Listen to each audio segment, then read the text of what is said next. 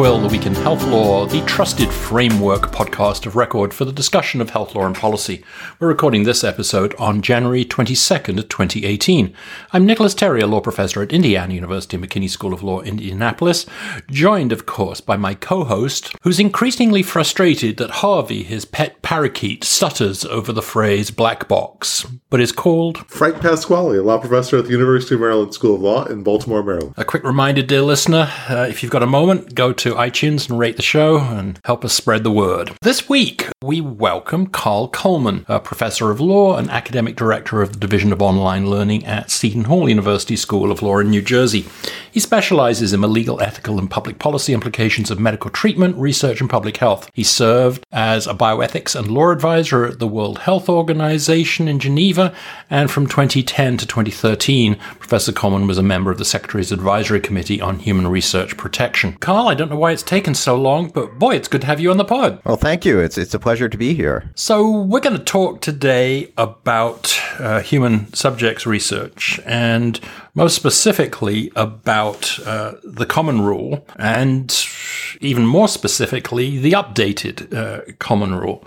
Now, I'm guessing most of the people listening to this know what the common rule is, but it is a very odd kind of regulatory model, given its multi-agency nature and so on. It does seem something of a regulatory odyssey. I wonder, just to get everyone grounded, could you talk a little bit about the history of the rule and why we have the kind of end product that we do today? Yes, I agree. It definitely is an odd model, and one of the reasons is it involves so many agencies, but even more broadly than that, the entire approach of the common rule is really very different from how most regulations work. I mean, usually if you have an area that is in need of regulation, you think that it involves certain risks to the public. The regulations set out certain standards, and the goal is for the regulated entities to comply with those standards, and if they don't, there may be consequences, but it's usually left up to the regulated entities to figure out how to comply on their own. But the common rule is one of these rare situations where before doing something that's covered by the rule, the regulated entity has to affirmatively go out and ask permission. It has to get a review and approval in advance of actually acting. So it's a very stringent kind of review and can be a very burdensome kind of review. And some of the changes that have recently been made have been to address what should be the triggers for when this review applies, and to try to carve out situations where maybe this cumbersome apparatus isn't really warranted. You know, I think there's been some critical work out there, particularly in the humanities and social sciences, where I think Zach Schrag, or maybe it was another author who was sort of very troubled by people being required to go to IRBs just for interviews or things like that. I'm wondering if we could start just by thinking a little bit further historically about the underlying rationale for this approach and possibly sort of a comparative perspective. Does the U.S. sort of stand out as an outlier in terms of its protections or lack thereof? Okay, historically, I think that there are a number of specific motivations, but it basically came together in the early 1970s in response to a series of events that really raised concerns about the oversight of research with human subjects. And you had, of course, the Nazi medical experiments during World War II, and that led to, really shocking revelations of things that people didn't think could be possible. And following that, there were various rules put in place. The Nuremberg Declaration was released. But in terms of a binding regulatory framework, it took several more decades. There was revelations of research being conducted at the Jewish Hospital for chronic diseases in Brooklyn. There were some examples publicized in a famous article by Beecher in the New England Journal of Medicine. It was probably the revelations about Tuskegee that really was the turning point, where it had been made known publicly that the U.S. government had been basically supporting a study in which African-American men were deliberately denied treatment for syphilis over a period of many decades, even after it had become clear that the treatment was effective. And so that created a great shockwave. And all those things together really led to this regulatory structure where the sense was this is such a potentially dangerous set of activities that before anyone is going to have permission to enroll a human being as a subject in research, then certain conditions had to be satisfied and a review process has to be complied with that makes sure that the standards have been met. I do think the comparative aspects are interesting. This is a complex problem, I think, for all systems where human research is being undertaken. There's even a compilation that the Office for Human Research Protections at HHS has, and we'll put a link in this to the show notes. But I wondered, Carl, whether, from your work at WHO or anything, whether you'd come across any sort of standardized sort of frameworks for this kind of work. I mean, I know, for example, that in the UK, the Health Research Authority, their part of the NHS, works through 80 sort of local research ethics committees. So a similar idea of centralized norms, but more localized, decentralized ethics committees, which I suppose has some connection to what we do. I wonder whether there were any other models, different models that you'd come across. There are. I mean, I guess it depends on what level you're thinking of in terms of, within a particular system or more globally. I mean, at the largest global level, there are a number of bodies that are involved in setting up or in trying to agree upon internationally recognized ethical principles. The problem is that there's often disagreement over key issues. So it's kind of hard to say if there's disagreement. Can you say there's a norm? One of the issues, for example, has been the use of placebos in clinical trials has generated a lot of different positions and different perspectives. So you have positions that have been taken by the World Medical Organization as part of the Declaration of Helsinki. You have a group called the Council of International Organizations on Medical Sciences, which has very influential guidelines. And the positions aren't, at sharp odds with each other, but there are some subtle differences. So sometimes it can be a little hard to identify what is really an international consensus. In terms of other models of systems, the question of centralized versus local review is a big issue in many systems, and that was one of the big issues that led to the recent changes in the Common Rule. But another context where this comes up is in the European Union, because there you've got even more of a challenge because you have separate nations that have their own systems for reviewing research, but at the same time, if you have a study going on in multiple jurisdictions in the EU, to have a completely separate process repeated in different jurisdictions would be incredibly cumbersome, and it not only wouldn't provide any benefit, but might actually harm things in terms of providing adequate human subject protection. So the EU has been grappling with this also. They've recently, in their revised clinical trials regulation, have come up with basically a two-part process where some of the issues are deemed to be kind of global cross-cutting issues that aren't linked to any particular jurisdiction, and those will be decided at a harmonized level, whilst what are considered more locally based ethical issues, including things like the informed consent process, would be decided at a local level. So that's another model for how these things can be done. In the U.S., we don't have that division. We have either all local review or all centralized review, with some effort perhaps to deal with local context issues. So in terms of thinking about the recent past in the United States, I know there's been some drama because I've talked to lots of folks in the medical schools, researchers who, 2 or 3 years ago, they were watching as the advance notice of proposed rulemaking turned into the NPRM, turned into, the proposed rules that, with respect to revising the common rule in the U.S., and I guess they were promulgated on the very last day. And I was wondering, but now I guess we're in a bit of limbo, and I'm just wondering, Carl, if you could give a sense of that recent history of what the Obama administration wanted to get done, what their main goals were, what they promulgated. And then after that answer, I think we'll get into the present. Okay, in terms of the goals, there were I guess there were several goals behind the reform effort, but basically you could look at it as two main objectives. One was to reduce unnecessary regulatory burden, and the other was to improve protections for human research subjects. And in some areas, they're really the same change could serve both of those goals. So the issue that I alluded to before about centralized versus local review, one of the proposals that ultimately did make it into the final rule was to require the use of a single IRB review review for multi-site research for the locations that are in the United States. Before it had been an option, and now it's going to be a mandate. So that was something that was thought to both reduce regulatory burdens and also improve protections for research subjects, because it gives one entity greater power to insist on changes, which is very difficult when you've got lots of different IRBs reviewing the same things. Another big emphasis of the changes had to do with the informed consent process, concerns being raised for years that it's become more and more complicated, and it's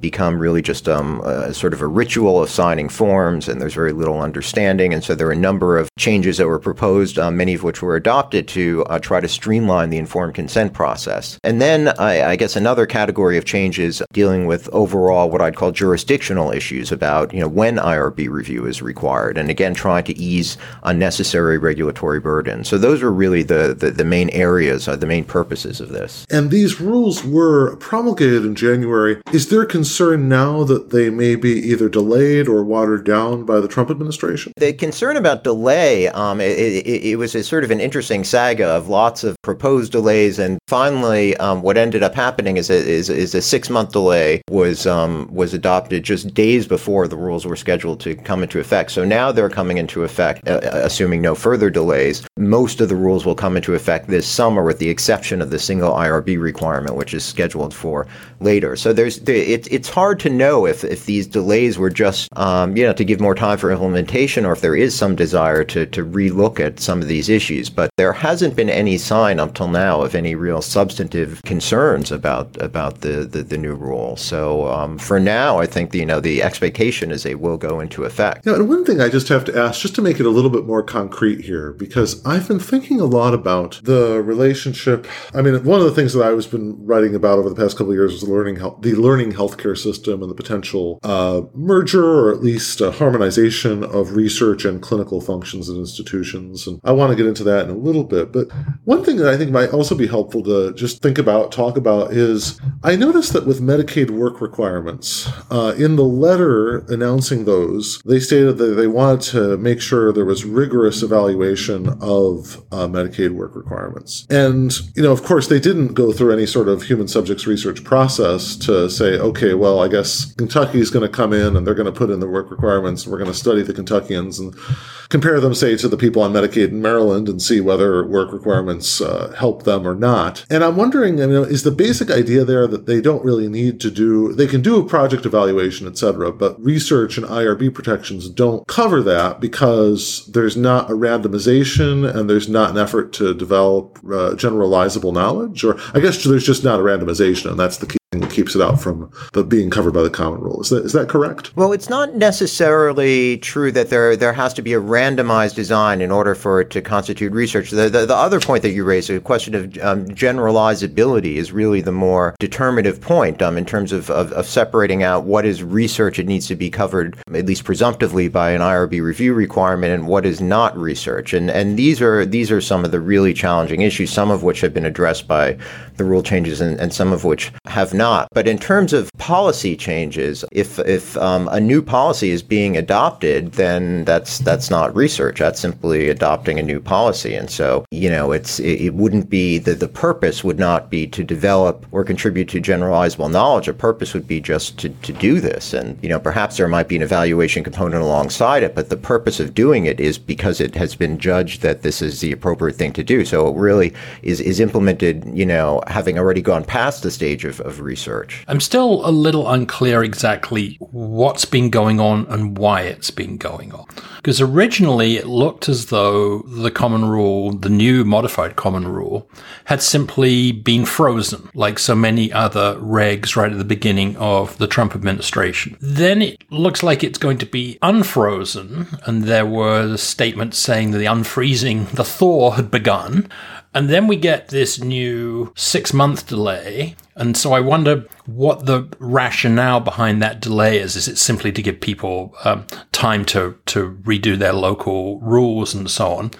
And then the related piece to that is, why split off the overall rule from the multi-site piece? I'm not clear I understand the rationales behind these delays and differential delays. The latter question can be separated about why split off the multi-site piece, because that was a decision made in the rule itself. That's not a recent delay from the Trump administration. And that was based on a judgment simply that it would take more time for institutions to readapt and their processes to comply with the multi-site requirement, while the other changes didn't require as much in terms of compliance, as much time. And so, that was the logic behind that. In terms of this 6-month delay, I have to say that I've gotten lost in the last few months over what the various origins of the various delays are. But there was a delay for a year that was initially proposed, and my understanding is that it got held up in the Office of Management and Budget for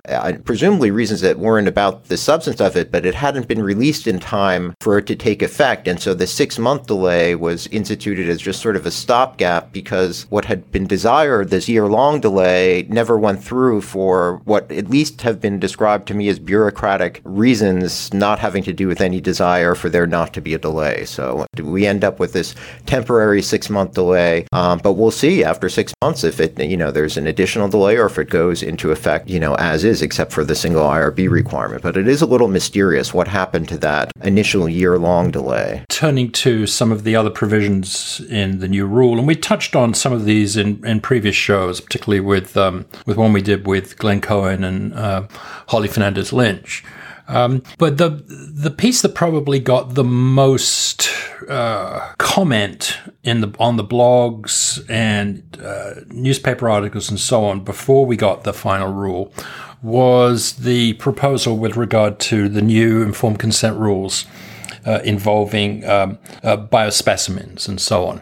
Can you unpack that a little bit for us? What the pros and cons are and where we ended up? Yeah, that was a very very interesting discussion, and we ended up basically pretty much where we started off. Not entirely. There have been some changes, but the dramatic changes that were proposed in the NPRM never came to be. But basically, the issue stems from the definition of a human subject. So a human subject is either somebody with whom the researcher interacts, or it can be somebody whose private identifiable information is used in research. So if you have private identifiable information that a researcher is using in research, that could be considered human subject research, even if the information is stored somewhere and the person who's the source of that information never even meets the researcher. But it has to be identifiable information. And so what that means is that if there is information that from which all identifiers have been removed, and that can either be data or it could be biospecimens from which the accompanying identifiable information has been stripped, then that's no longer a human subject. And so research with this de-identified data or biospecimen wouldn't be human subject research, and therefore the whole world of IRBs and approval and informed consent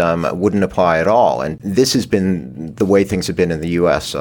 For quite a while. It's not that way in all other countries. In fact, in Europe, the distinction between identifiable and non-identifiable biospecimens isn't quite as firm as it has been in the U.S. But in the U.S., this has been the distinction.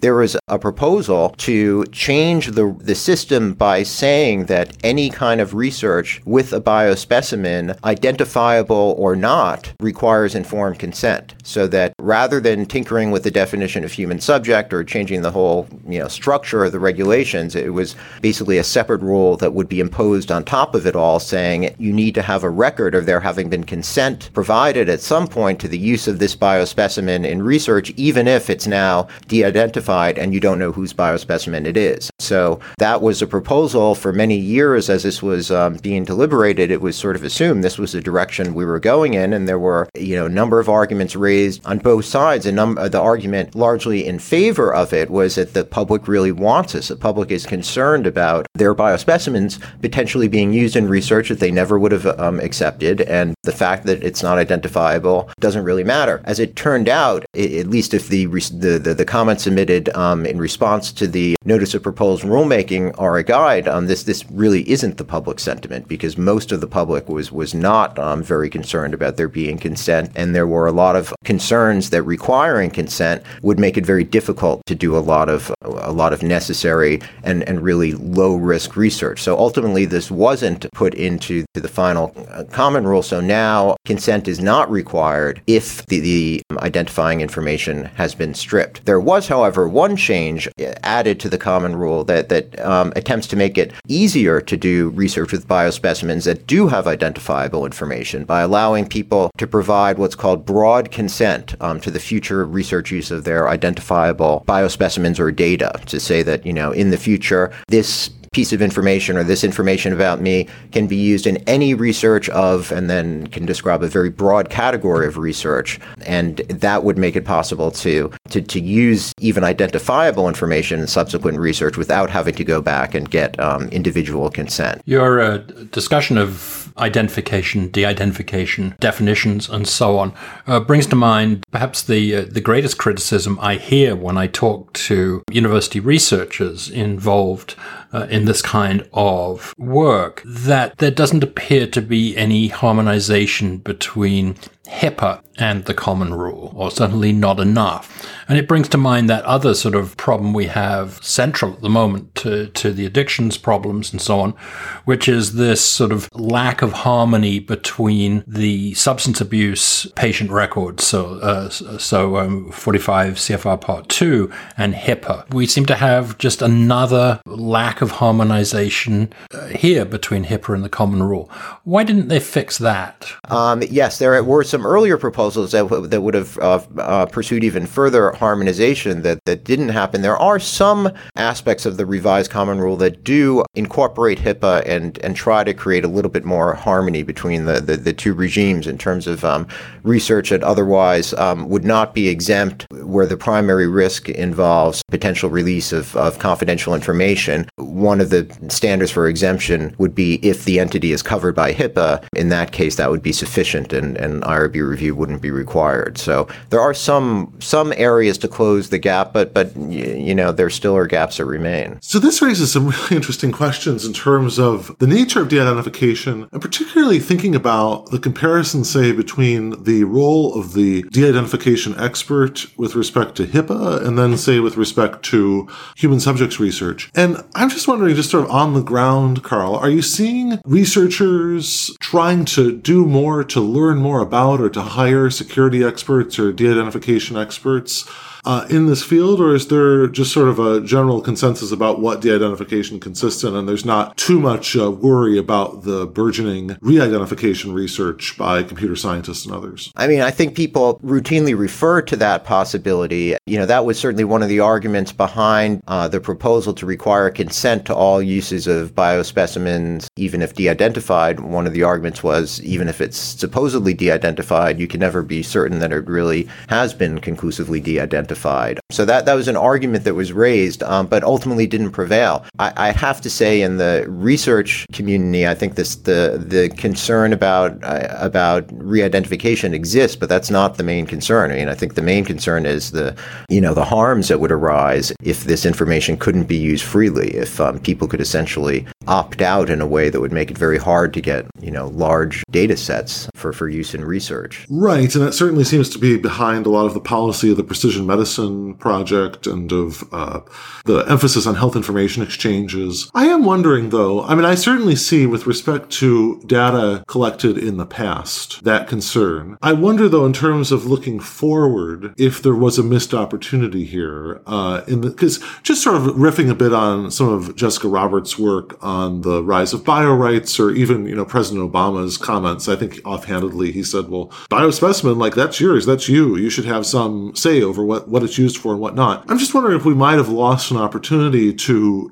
get more community involvement, community buy-in in these areas, had we invested more effort in thinking about what would a regime of 21st century consent look like that might just involve people in that, or is your sense that the potential uses are so multifarious that it would just end up being people being overwhelmed by potential consents, and there's no real way to organize consent in a way that would be meaningful for the average person. Yeah, I mean, I think that's the issue, what you just said at the end about whether consent will be meaningful. And there is a bit of a tension when you try to design a consent regimen that will be not too burdensome and so it won't impede, the collection of information too much. At a certain point, you've got something that's no longer meaningful and that may just create some illusion of consent that does more harm than good. And that was also, I think, one of the concerns about some of the proposals that were not adopted with respect to biospecimens is that to try to facilitate the ease that, how easy it would be to provide this consent to the future use of your biospecimens and de-identified research so that it wouldn't slow down research. There was a concern that basically everyone would do it and it would mean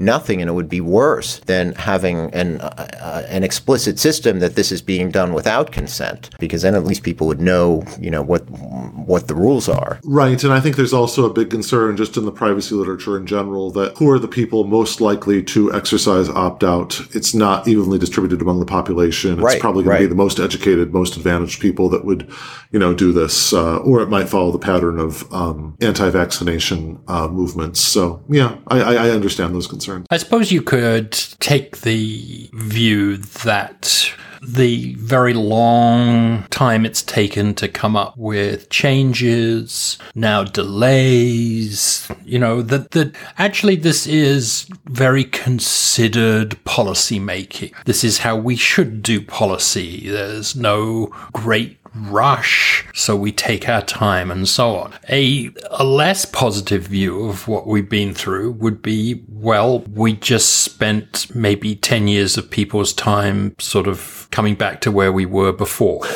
Do you think the general anti-regulatory models that we are seeing today, less science being required? I mean, we're talking about the EPA, we're talking about more sort of crowdsourcing ideas for FDA, allowing corporations more say. These stakeholders seem to be elevated in the current climate. Do you think that is something that is going to strike at IRBs and the whole human subjects research model here? Or do you think, in fact, we'll just stay exactly where we are for another 30 or 40 years before someone else decides to take another stab at this? Yeah, it's a good question. I mean, I think, one thing to keep in mind about the common rule in particular in terms of making changes to regulations is how many agencies have to be involved in that process, because we're dealing with over a dozen agencies, and so a system like that it's not designed to be flexible and responsive. So I think what you mentioned about the number of stakeholders involved is also part of it. But I think simply the fact that you need such widespread consensus among so many different regulatory agencies is going to be very difficult to make revisions on an ongoing basis. And what might be useful is to figure out some mechanism for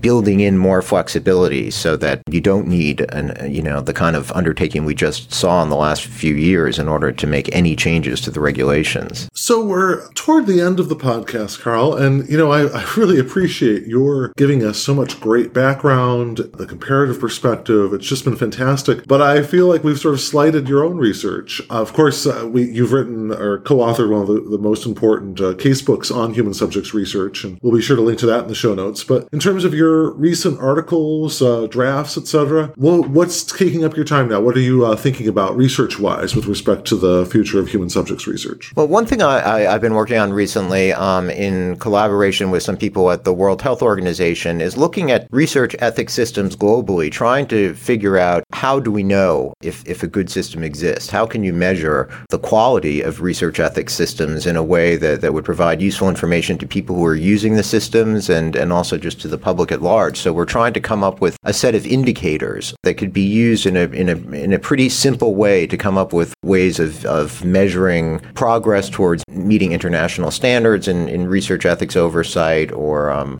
generally how robust a system there is. So that's something I've been spending some time I'm thinking about recently, probably more for use at outside the U.S., on a global level. Are there a couple of bullet points that you could give health law students or those serving on IRBs or medical health researchers as to sort of the big issues to watch out for in the next 2, 3, 4, 5 years? That's an interesting question. In terms of IRB research issues, I mean, I think a lot of what Frank mentioned about learning health systems, a lot of that discussion will be interesting to watch, as basically the line between research and clinical practice erodes as all of what's going to be done in a healthcare system is, in a sense, both research and practice. How does the idea of what we regulate adapt to that? And these are some of the unanswered questions that the common rule changes didn't address. And I guess a related set of issues is basically research on standard practices, standard of care research, where you're comparing different interventions that people might otherwise be receiving, even if they weren't in the research. To what extent are things like that? Should the standards, either for informed consent or for approval, differ? Should the regulatory apparatus be different? So I'd say basically, in terms of the healthcare research, the issues that seem interesting are basically, anything that relates to the fact that research is becoming so much more embedded within the practice of healthcare, that the distinction between the research world and the non-research world may be falling away. And that was the Week in Health Law. A big thank you to Professor Coleman for joining us. You can find him on Twitter at Carl H. Coleman. That was great fun to have you on the pod, Carl. Many thanks for joining us. Thank you very much. It was a pleasure. We post our show notes at tool.com. I'm at Nicholas Terry on Twitter. Frank is either at HealthPI or at Frank Pasquale on Twitter. Thank you for joining us, and have a legally interesting but healthy week.